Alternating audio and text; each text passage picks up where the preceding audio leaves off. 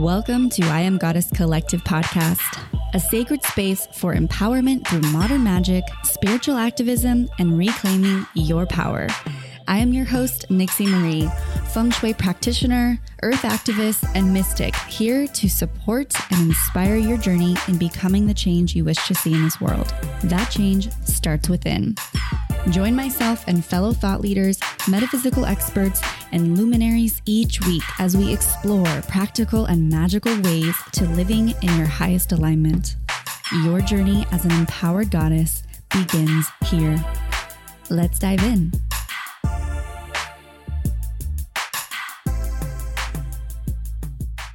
Hello, lovely ladies and soul brothers, soul sisters, everybody listening to the podcast today.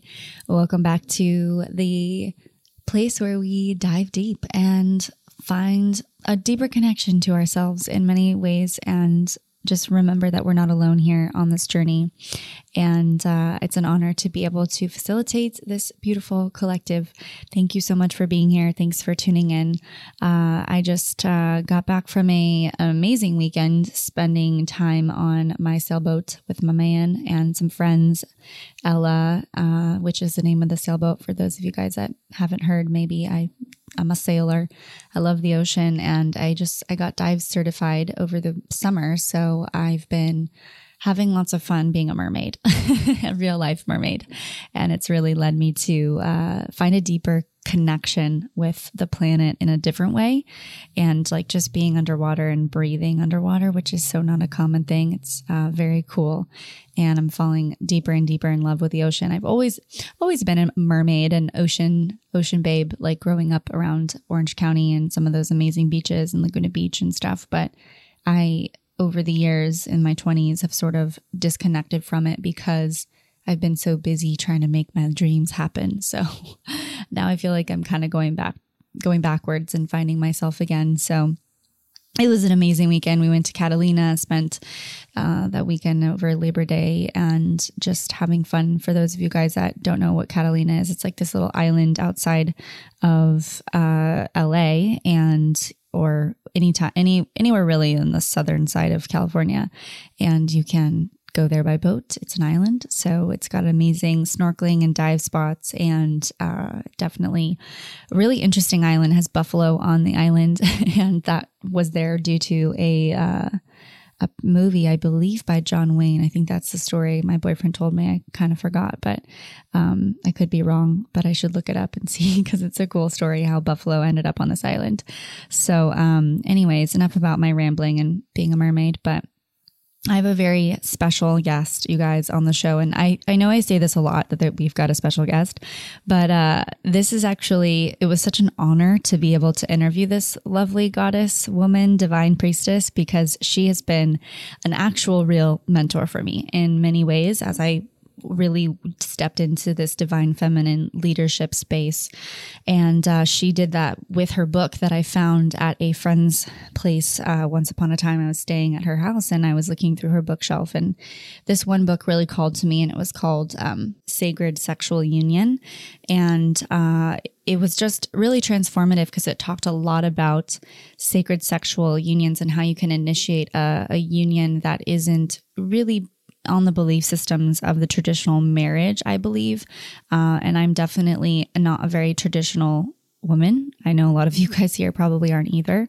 I definitely have found myself studying more on the esoteric sides of life, and hence why we have this podcast. But ultimately, the biggest things that I learned from this book was just that these feelings that I had around not really feeling the traditional relationship status quo types, I felt like I was being heard, and I felt like I was being seen in this book.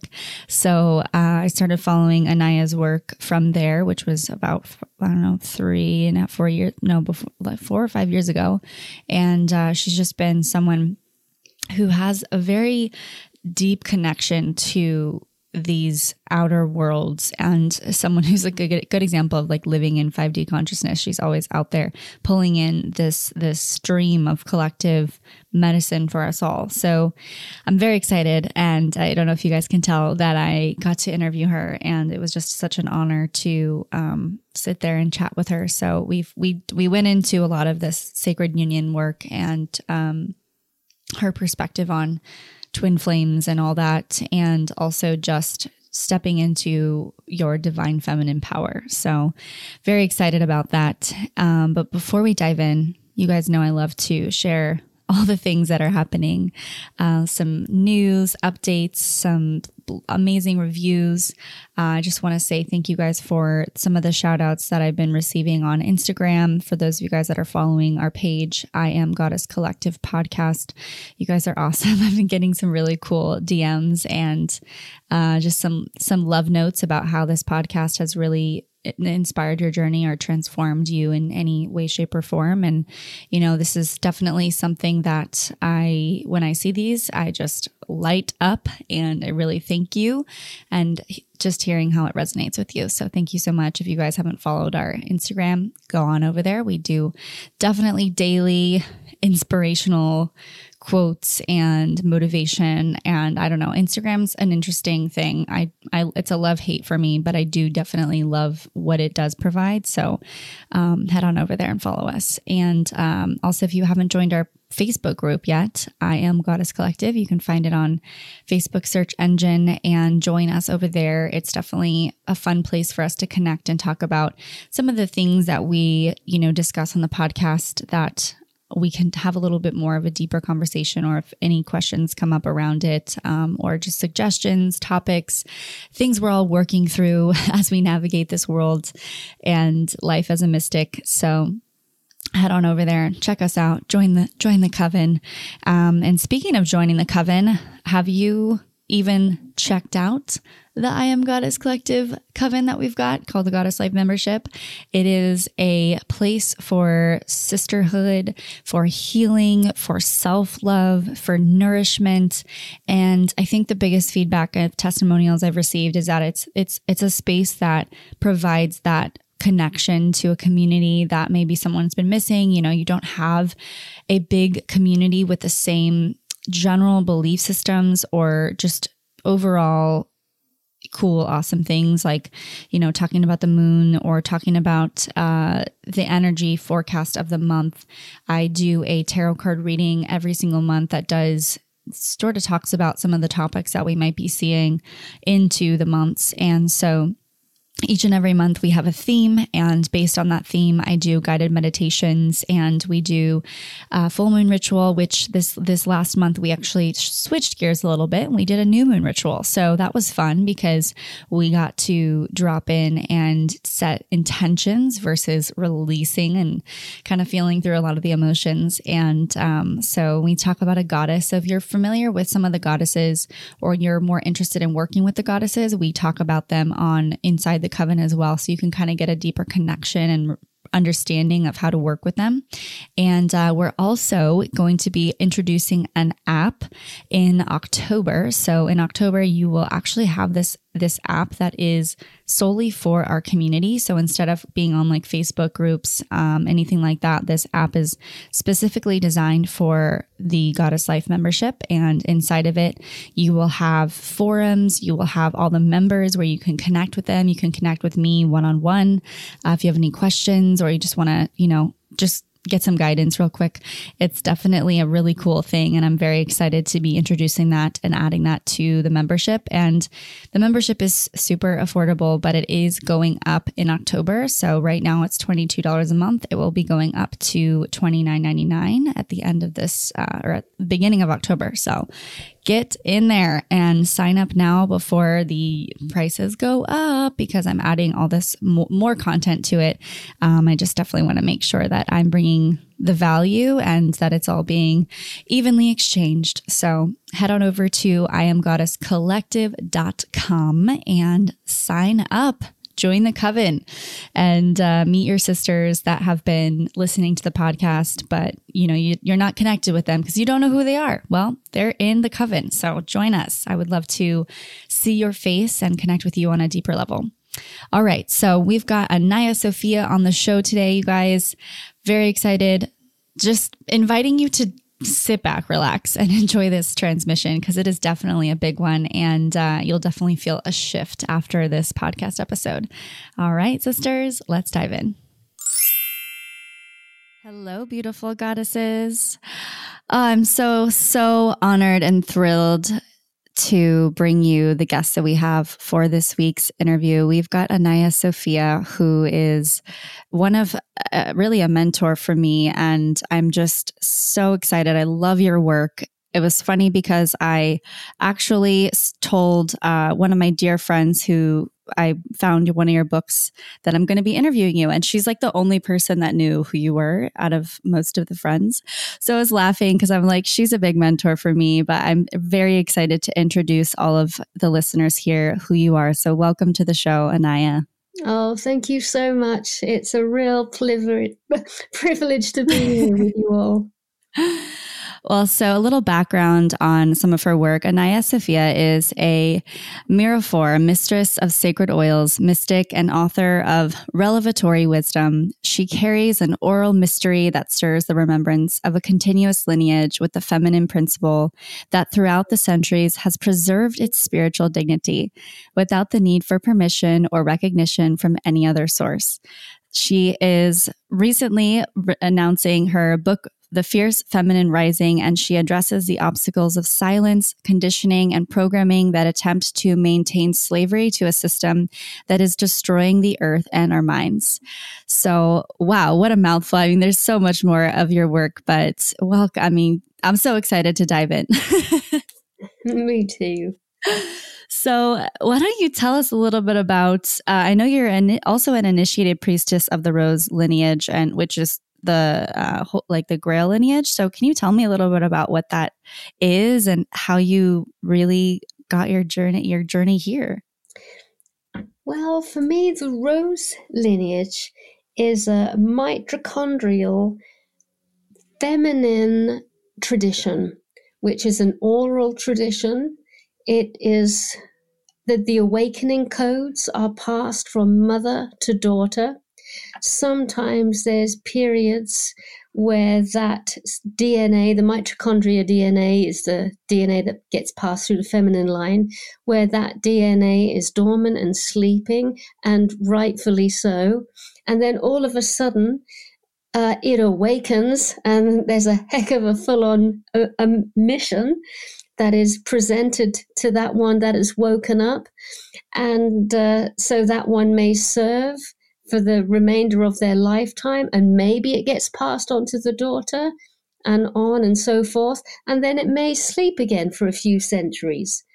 So it's a feminine-based DNA coding. Mary Magdalene was part of this, Isis was part of this, Hathor, Mother Mary, and many mystics before and after them. But I have a feeling that a great many of us in this tradition is awakening now, and absolutely because of exactly what's happening on our planet right now as we're being backed and edged into this corner, for us to not only awaken but marry that with action-based service to the all, basically. Yeah. Wow. I will definitely agree with you there. I think that's a big part of this rise of the divine feminine. So that was one of my questions for you. I was going to ask, what is the rise of the divine feminine? What is your perspective on it? There are a lot of different conversations I have with other fellow mystics, and it seems everyone has a similar vision, but what is yours? For me, the rise of the divine feminine is a feminine tradition that is in both man and woman. It appears as if it's, ladies first. So the actual women are awakening and allowing this transformation first. But it really is in both genders. And it's kind of like an incremental step-by-step process. So first of all, we have to like detune and de-numb ourselves from the emotions that the feminine is permitted and encouraged to feel.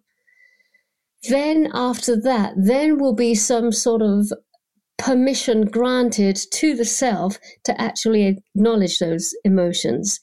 Then there will be a speaking up and a speaking out of what we intuitively absolutely know, but have been keeping silent on.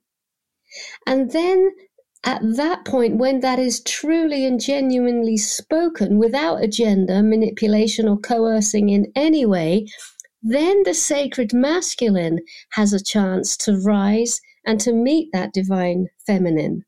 And the sacred masculine is going to be like the brotherhood, the guardianship that kind of protects our back as we usher in this new world. And if there is any trouble, if there is any conflict, then it's the sacred masculine that will step forth from our side and step out and into the front and take care of matters in only the way that the masculine can. So it's kind of like a tag team. We're doing this together, but the feminine is going first.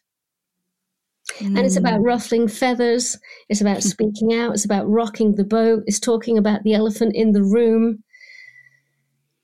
The expose that we've been seeing recently of teachers and priests and politicians and movie directors. This is it. This is what the feminine has been silently agreeing to, but now awakening from that slumber and saying, absolutely not on my watch, no more. Wow, so powerful.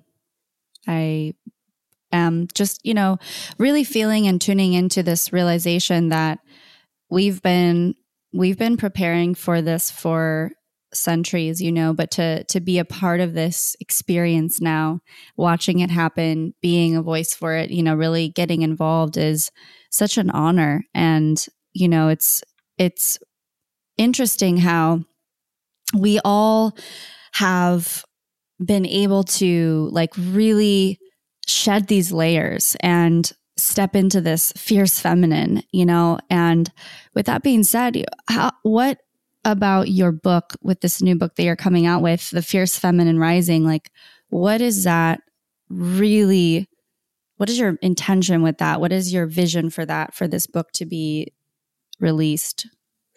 The intention and the understanding I had is that there's a twofold process going on.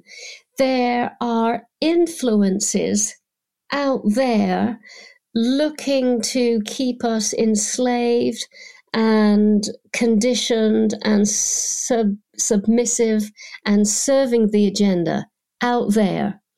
And there's also exactly the same quality of energy encircling us and looking for a little crack in the consciousness to actually get into our own thoughts and mimic our own voice.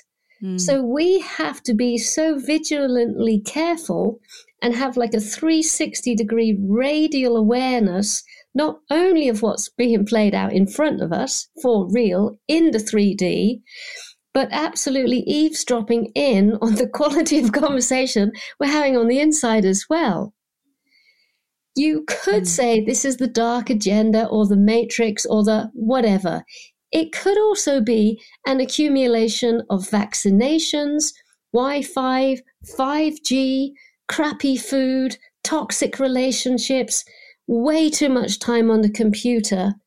And so what it's done is it's kind of muddled our thinking. It's made everything kind of slightly stained and toxic and a little bit unhealthy. But it's all stemming from the mind. The sleep state is stemming from the mind, and the influence is stemming from the mind. And hence we go out and create all of these crazy things that we create. So the thing about the Fierce Feminine Rising is to really pay close attention to what we are thinking and feeling and dreaming and visioning. And to simply not allow that influence into the self, into our relationships. Because relationships is another little sneaky area where we seem to think it's okay to talk to one another in that sort of disgraceful and dishonorable way. You know, behind closed doors, quite terrible and tragic things can happen. You know, the spiritual teacher doesn't live with us. The guru is not at home with us. And so we can easily slip back into old ways of communicating, behaving, and throwing our energy around. Yeah, I know you do a lot of work with speaking on conscious communication between partners. So, you know, for those that are listening in a partnership or anticipate being in one, what are some guidance you have to really practice that, you know, conscious communication, or coming from a place more from the heart versus reacting, you know, whether that be emotionally or physically or, you know, anything of that means? Because I think that it's really important in today's world to really practice that. And that's one of the things that I've really learned a lot from you, actually. I would say for me, what's at the ground of my being, and also my relationship with Pete, is this internal sacred marriage. So the daily check-in with breath, with yoga, with dance, my own masculine and feminine energy.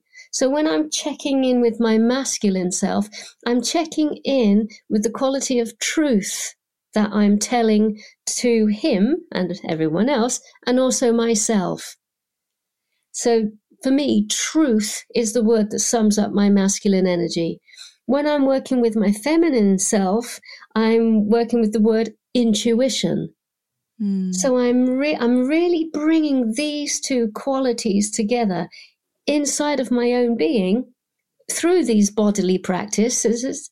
So bodily practices are so important for me. And from that template that gets made in myself every morning, I then look to go out and start relating with Pete with exactly the same honor and balance. So appreciating and honoring his truthful word, and also recognizing and honoring his intuition.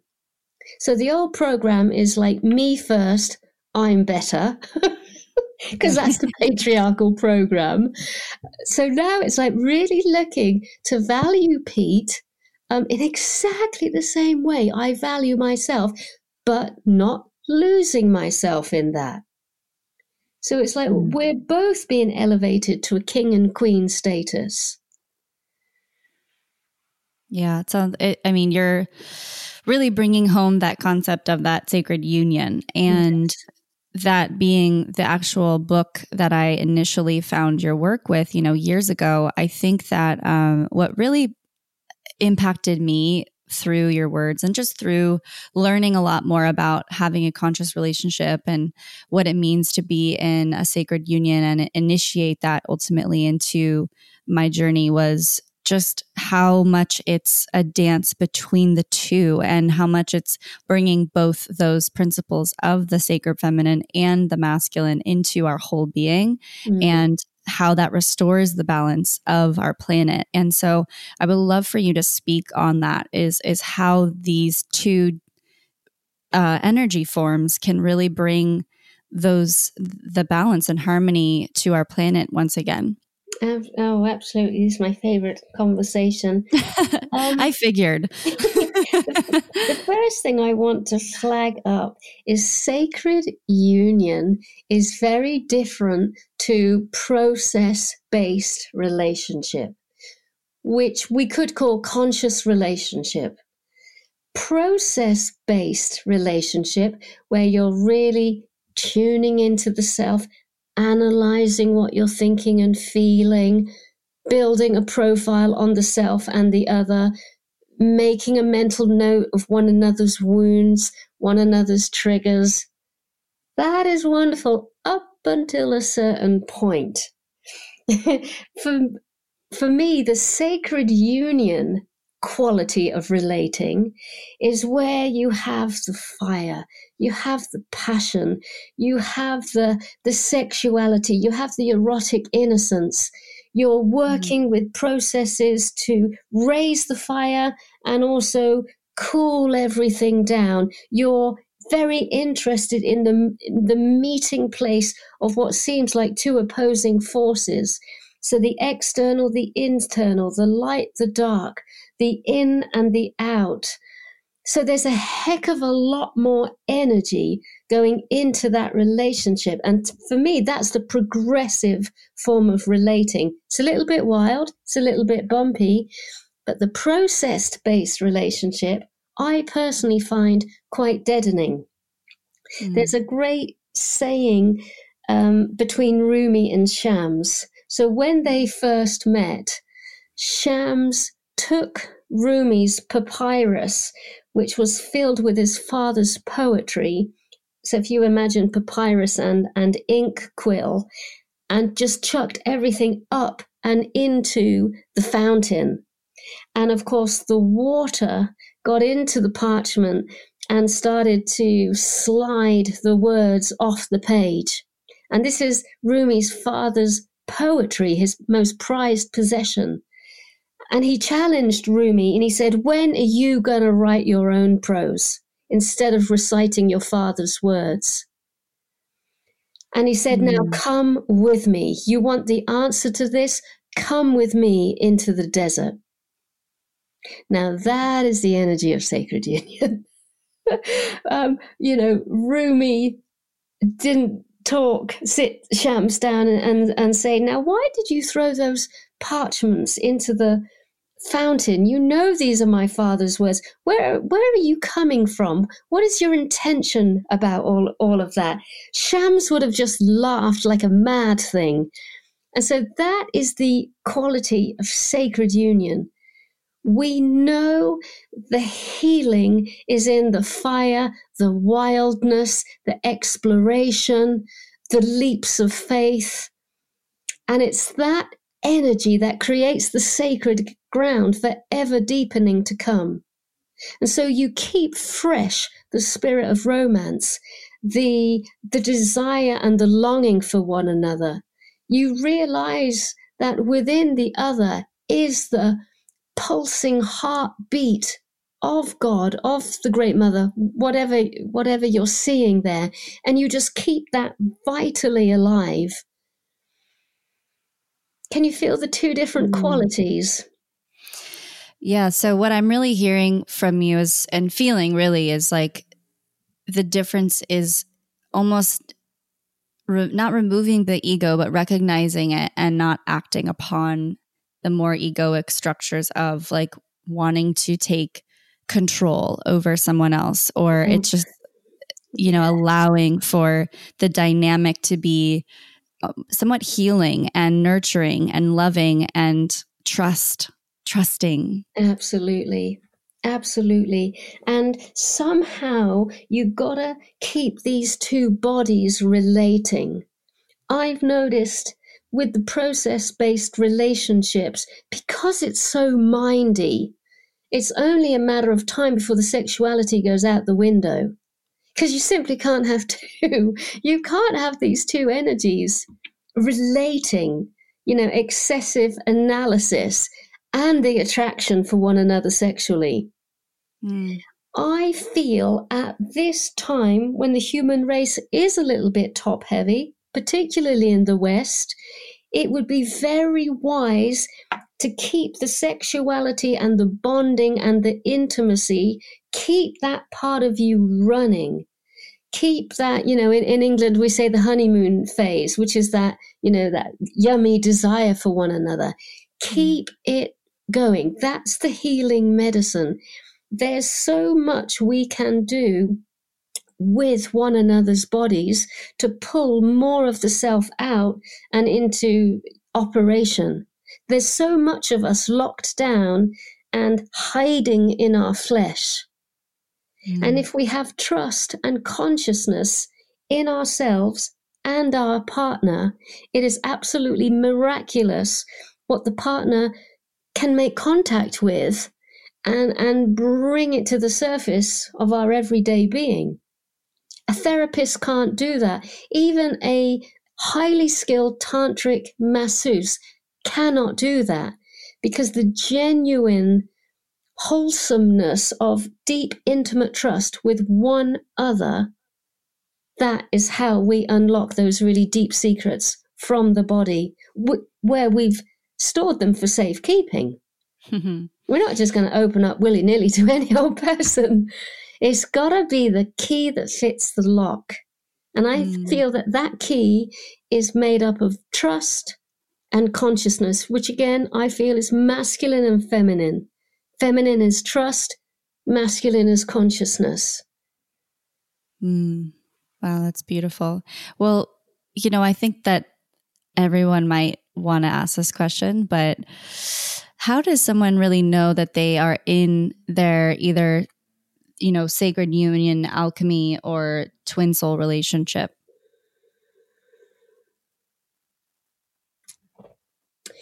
I'm not so sure about that terminology anymore.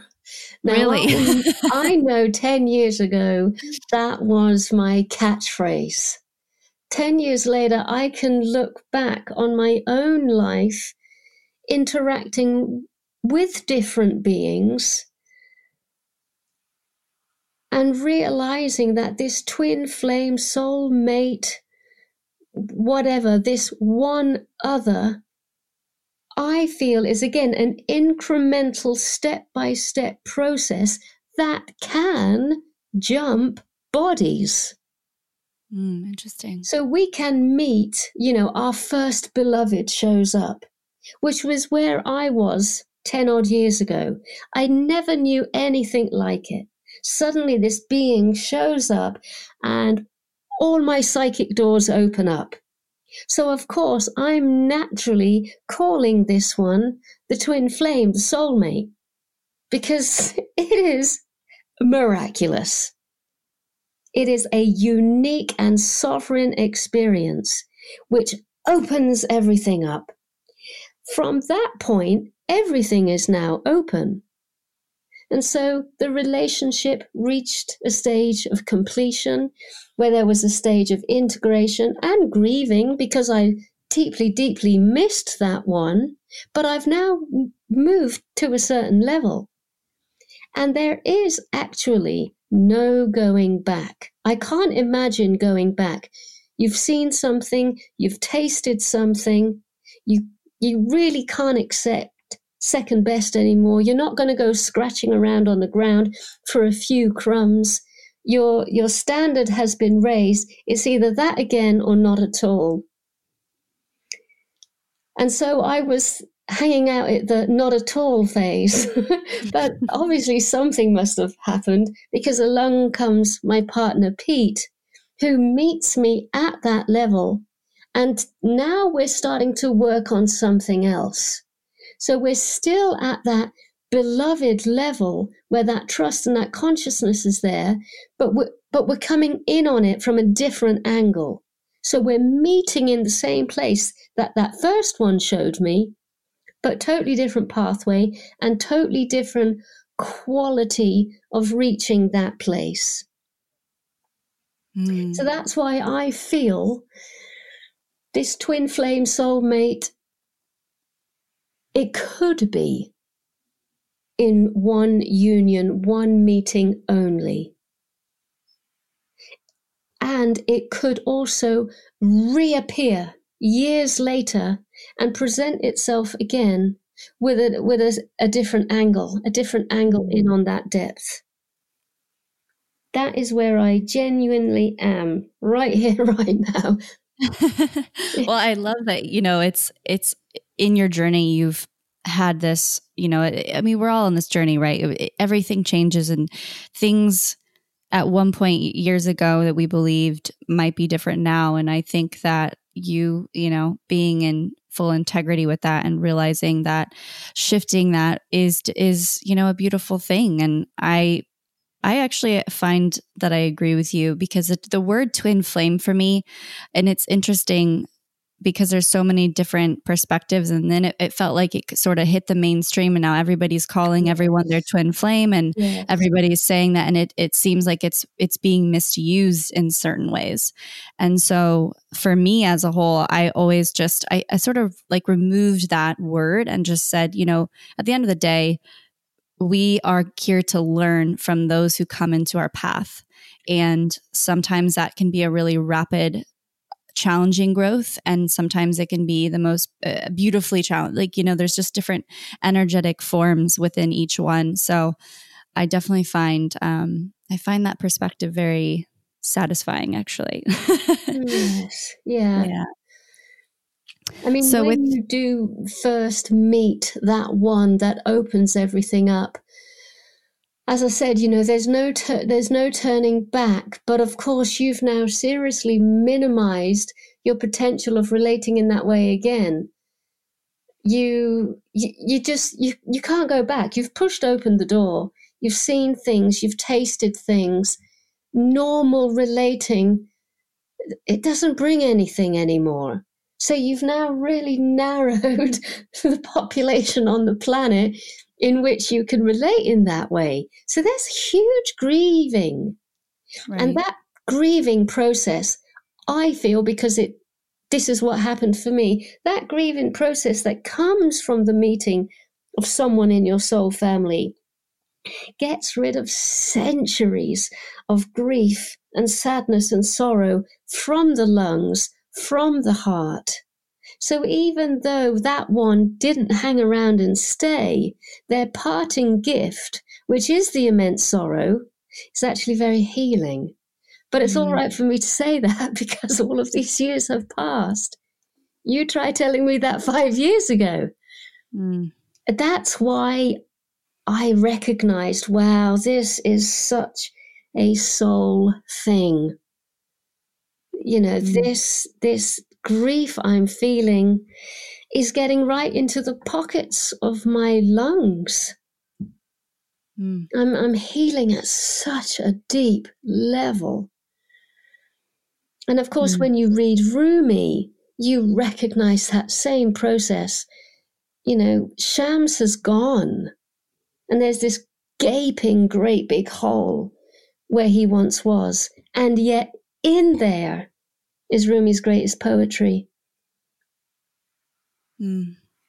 For those that aren't maybe familiar with the dynamic between Rumi and Shams, can you give us a little insight on that? Well, no one can accurately say what was really going on between these two men, because it is two men. They did have a very heart, soul, fire relationship. They called one another the beloved. They saw God, source, in one another. They pushed one another into the realm of exploration and experimentation and gnosis, so mystical states. Were they gay lovers? We don't know. All we know is this outrageous poetry that is both human and divine starts to pour through both of them. We got to remember that Shams was also another magnificent, holy poet. So to me, it doesn't really matter. It so doesn't matter what was the, what levels of intimacy were being exchanged between these two men. What matters is the end result. This embodiment of this divine fire that is clearly passing through both their systems. So they're two Sufi poets. I'm not particularly very good with the age that they were around, but everyone must know Rumi. Oh yeah, I think I've shared quotes from Rumi on the podcast. Yeah. And I actually have a cafe here in Los Angeles called Rumi Cafe that I go to, and all of his poetry and books are actually around the cafe. And I couldn't believe that I had found it, because Rumi has been a very big just leading force in my journey. And so I'm sure everybody here is somewhat familiar with Rumi, but, like you said, also the dynamic between the two, and just learning from a different perspective of what that dance looked like. Absolutely. Mm-hmm. And again, in Rumi and Shams, we see the two opposing energies. So Shams is often known as the black lion. He's wild, he's provocative, he's pushing the envelope constantly. He's inviting Rumi into this kind of Gnostic, mystical state constantly. Whereas Rumi is very much a heart-centered being. He's very pure, he's very innocent. I often imagine him as like a young Christ. And this Shams is this kind of dark-skinned, dark-eyed, sort of like intoxicating presence. And Rumi is just forever walking into him in ever deepening ways. And Shams is just like beckoning and beckoning and beckoning, literally taking Rumi right through the eye of the needle until Shams absolutely disappears. And no one actually knows what happened to him. Did he just leave and just realize, okay, job done? Was he murdered by some of Rumi's students? No one really knows. We just know that Shams simply wasn't there anymore. And then comes the next gift of this quality of relating, and that's that grief process, which is where Rumi already had a massive open heart, but this is where it went to the absolute next level. What would you say to anybody that's kind of going through that level of grief right now?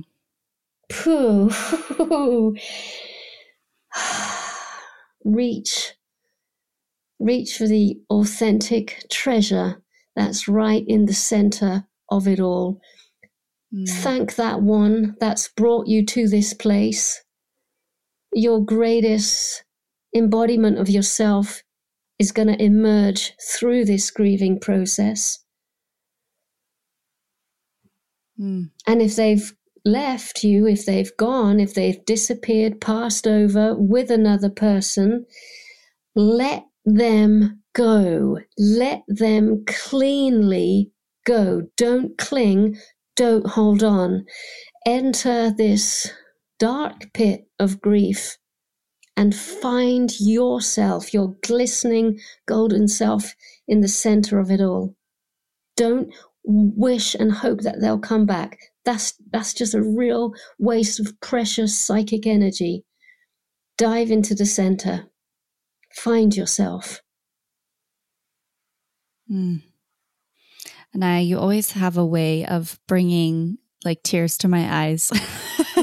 Every time I hear some of the things that you say, it's just bringing home so much truth and wisdom and gem. You're just a gem. And, it's in grief as a whole, I think it puts us in such vulnerability, and it puts us in this place of deep sorrow and sadness. But, it's like the metaphor of the butterfly. And I really believe that, through all of it, like you said, reaching in is where we rebirth once again. Yes. Well, on another note, I'm so interested and fascinated with your work with Mary Magdalene, as she's also been such a guiding force in my life and my work and my journey. So if you could just kind of give a little insight on, who she was, who she is to you, and how you work with her. For me, Mary Magdalene is the high priestess. When I say high priestess, I don't mean out of reach and lofty. I mean wholesome, honest, comforting, beautiful, totally available feminine presence that walked with Yeshua hand in hand with Jesus, side by side. She carried within her the feminine-based mysteries, the bodily practices and processes that go alongside that beautiful transmission that Yeshua, Jesus, brought through. So together, they had the whole picture. He was bringing in those gorgeous light codes of forgiveness and sovereignty and reaching for that all absolute and only transmission, whereas she was bringing through the working with the body in such a way that you can release trauma and a disconnection. And, you know, back in those days, you'd have said things like evil, demonic spirits. In our language, we might say narcissism or bipolar or traumatic states, PTSD. It's the same thing. It's exactly the same thing, different words. And so my journey with Mary is to be brave enough to even think this stuff through in my own imagination, these bodily practices, because no one's taught me. I haven't been trained. So first of all, I've got to be brave enough to think it through and to see the whole visual portray itself inside of my mind. And then stage 2 is to rustle up a few humans and say, hey, does anyone want to try this with me? And that is the process I've been on with her. And this manifestation is what I've been calling Sacred Body Awakening, which is a coming together with 2 other women. It's women only to begin with. Then when we're brave enough and ready enough, in come the men. So it's a community exchange. And then another area I'm branching into is to be that third person in a committed couple. So to play that role of that third person. And this can be a naked interaction, because there is so much coding and healing that happens with the bare skin. It includes the whole of the body. But again, we go there slowly, cautiously, and carefully, step by step. It brings in so much lovely healing between the women, the sisterhood, the restoration of the sisterhood. About a month ago, we did a sacred body with men and women. We were all singles. Myself and Pete were the only sort of couple present. And so we just entered this wonderful and scary coming together with one another in a very appropriate and clean and vertical way. I don't know about anyone else, but I have come to so many tantric circles in different countries where I felt compromised, felt violated. I felt like, hang on a minute, this isn't true, this isn't honest, can't really see how this is spiritual. It felt like a free-for-all, felt like some sort of love fest, that everyone was just using everyone's sort of like naivety to take advantage of one another's close proximity to nakedness or bodily parts. It was just dodgy. It was just dodgy tantric circles. Yep. No real healing going on. Definitely not spiritual. No progression. No evolution. It was just a little bit sickening, to be honest. And so I'm a little bit of a psychic hawk. I'm trying my absolute hardest to keep that energy pure. There's no agenda. There's no manipulation. The fancying, I kind of fancy you, that's really down to bare minimum. I'm asking people to go beyond that and to show up because of the heart and the soul and the ancestors and the absolute tragic state of our planet. And, and humans are beautiful little beings. All you have to do is to appeal to their heart and their spirit, and they will follow. They're like, oh, right, yeah. Okay, I'll meet you on that level. Our own little I quite like the look of him. That can be put on the shelf when you appeal to someone's higher nature to show up for more reasons than that. And where the heck else are we going to find this level of community healing? Because I haven't found it. Only by creating this space and being really, really honest with my energy have I come into close proximity of actually feeling a genuine healing space where we can work out our sexual shame and awkwardness and bodily loathing and all of that stuff. Yeah. I think that's one of the reasons why I've been more solitary with that type of work, because it's always, I personally I'm from LA, and it's, I'm sure everybody knows, like LA is kind of this hub of spirituality, and there's a lot of it all in your face sometimes, especially if you're like myself, in the industry of it. So intuitively, I've always felt like a little uncomfortable and I'm sure I could dive deeper into like the why I'm feeling uncomfortable, but I think you nailed, some of the realities that it's really important for those that are interested in that path, like tantric energy, working with that, and has a partner who's also interested, or you're just solo.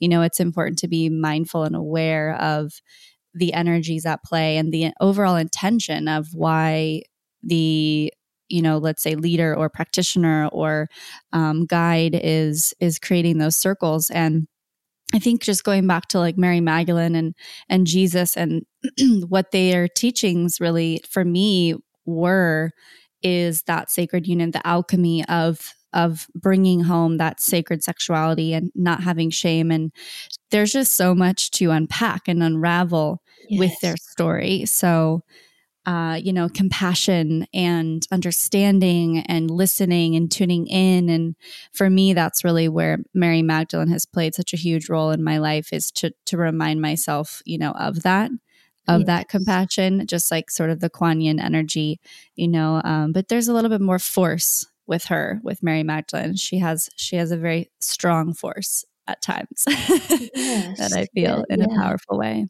Yeah. You could easily say, and I think it would be quite truthful to say, that Mary Magdalene and the other Marys that were around prepared and got Yeshua's energy ready for the crucifixion, or we can use the language of today, for the initiation, for the 3-day initiation. Mm-hmm. So, that always feels very good to speak that out into a circle. Mary prepared him energetically. She prepared his flesh to endure what he had to endure. Well, to me, that is fascinating. And the first thing is how? Right. I was just thinking that too. Let's figure out how we do that. Because we're being bombarded with energy every day. We've all probably got some level of PTSD. So if we can find these bodily practices that put us underneath our own radar, we can get underneath our own nervous tension and anxiety and find that smooth, somatic, deep space where restoration and resurrection can happen on like a weekly basis, or at least like a lunar basis. Because we are so going to need this work in these coming years with this climate crisis. We're going to be probably seeing and feeling a lot of stuff that our generation has never ever seen and felt. Do you see what I'm saying? It's like whatever Yeshua went through, perhaps we're all going to go through our own version of that. So by golly, we need our Mary Magdalene. We need, how do we do this? How do we come out the other end? Yeah, wow. And I think that it comes down to remembering, and this is where we all are right now, even those listening to the podcast now that are committed to that remembrance and intuition and gifts. And I really think that might be the clue, like the how, is we probably know, some part of us deep down inside probably does know. Yes. And it's just remembering, and tuning back in and learning from each other as women. And that's a tough one too. I do see in our world how we've had so many stories with other sisters and the programming of jealousy and comparison. And that alone is some of the work that I personally have really dedicated to deprogramming, because it is necessary for us all to stand together. Absolutely. At the end of the day. Absolutely. And thank you for doing that. Yeah. Yeah. Everything that we're doing is part of this greater cause, and it's just time for, like you said, to really bring back the essence of Mary in all of this, and how to be the Marys. And, it's very sacred. So, yeah. Well, it takes us back to, our first opening conversation, the rose line. This is the rose line. This is what the rose line carries. These traditions, these oral codings, these transmissions, these bodily practices that put us totally and absolutely in connection with source energy again.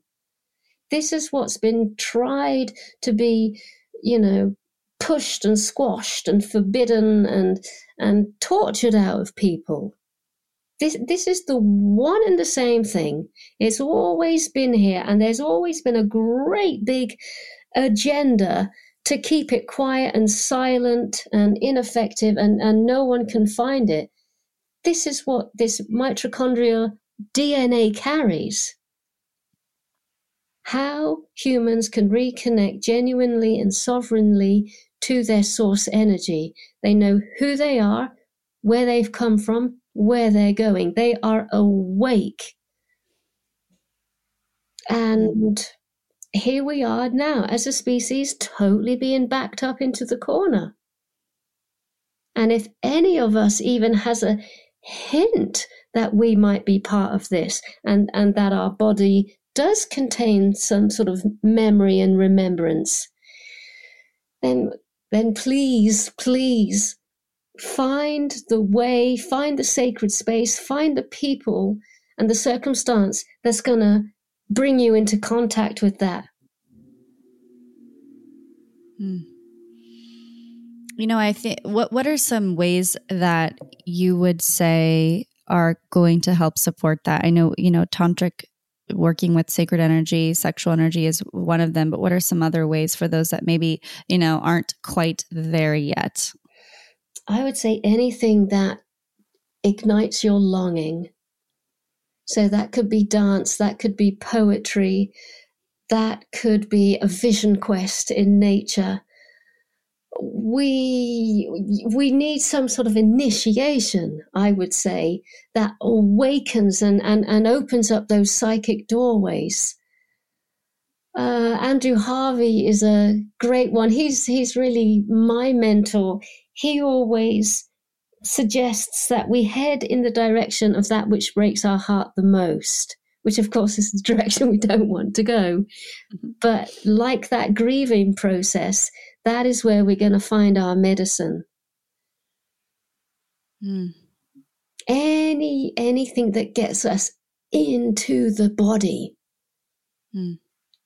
and linked up to that natural energy, I suspect that's the path, that's the way to remember. Well, I love how everything you bring it home is always so poetic. It's always like, I feel like I've been dancing with you this entire time, and we are coming to a close. I feel like I could just sit here and listen to you and talk about stories all day long. But I would love to just wrap some things up with, your up and coming book, The Fierce Feminine Rising, and how everybody can stay in tune with that, where they can find you, and anything else that you have as far as announcements go. Well, yes, that book's coming out on the 7th of January, 2020, along with an audio version, which I'm going to be narrating, which is really rather fabulous because I use my voice a lot. And so I've been given this permission to really emphasize certain parts of the message, really go into that transmission field. So that the deeper feeling can be felt in the listener's heart, because this really is a heart transmission. It's an appeal. It's like a merciful appeal to awaken for so many reasons than just the individual self. So it's definitely a catalyzing. It's like a body of work. It's an oral and written body of work, which I hope has really come from the genuine, fierce feminine that is awakening in us all. I feel that everything that could possibly come through me will be caught within that audio book. I was thinking of going to the States and doing a whole 3-month tour with workshops and everything. But I'm kind of like looking at the aviation thing and kind of going, I don't even know if I can justify that at this time, when we're hearing what we're hearing about the climate. I do feel, I haven't recorded the audiobook yet, but I do feel I can pour my heart and soul into that, and the whole transmission will be in there. So I don't have to jump on a plane, and I don't have to pump any more aviation fuel out into the atmosphere. Otherwise, I'm here, on Facebook, on Instagram, on YouTube, doing quite a lot of online stuff regularly, and just keeping that transmission going. Well, I love it. Again, I'm just a huge supporter of all of your work and your wisdom. So thank you so much for coming on and sharing your transmission here with us today. I know that everybody's probably going to feel like that's sacred. You just bring that priestess of the rose energy. And it's been such an honor to sit in your energy today. So I love to finalize interviews and ask my guests this last and final question. What do you do to invoke your inner goddess?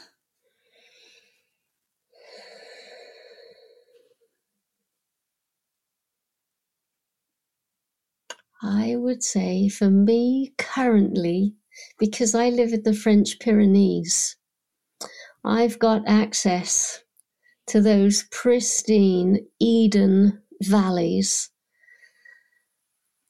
And I do my best to walk around those valleys barefoot, with an open heart, and really connecting with nature, but in this intimate new way that I'm slowly remembering, where the inner part of me is absolutely no different to the inner part of her.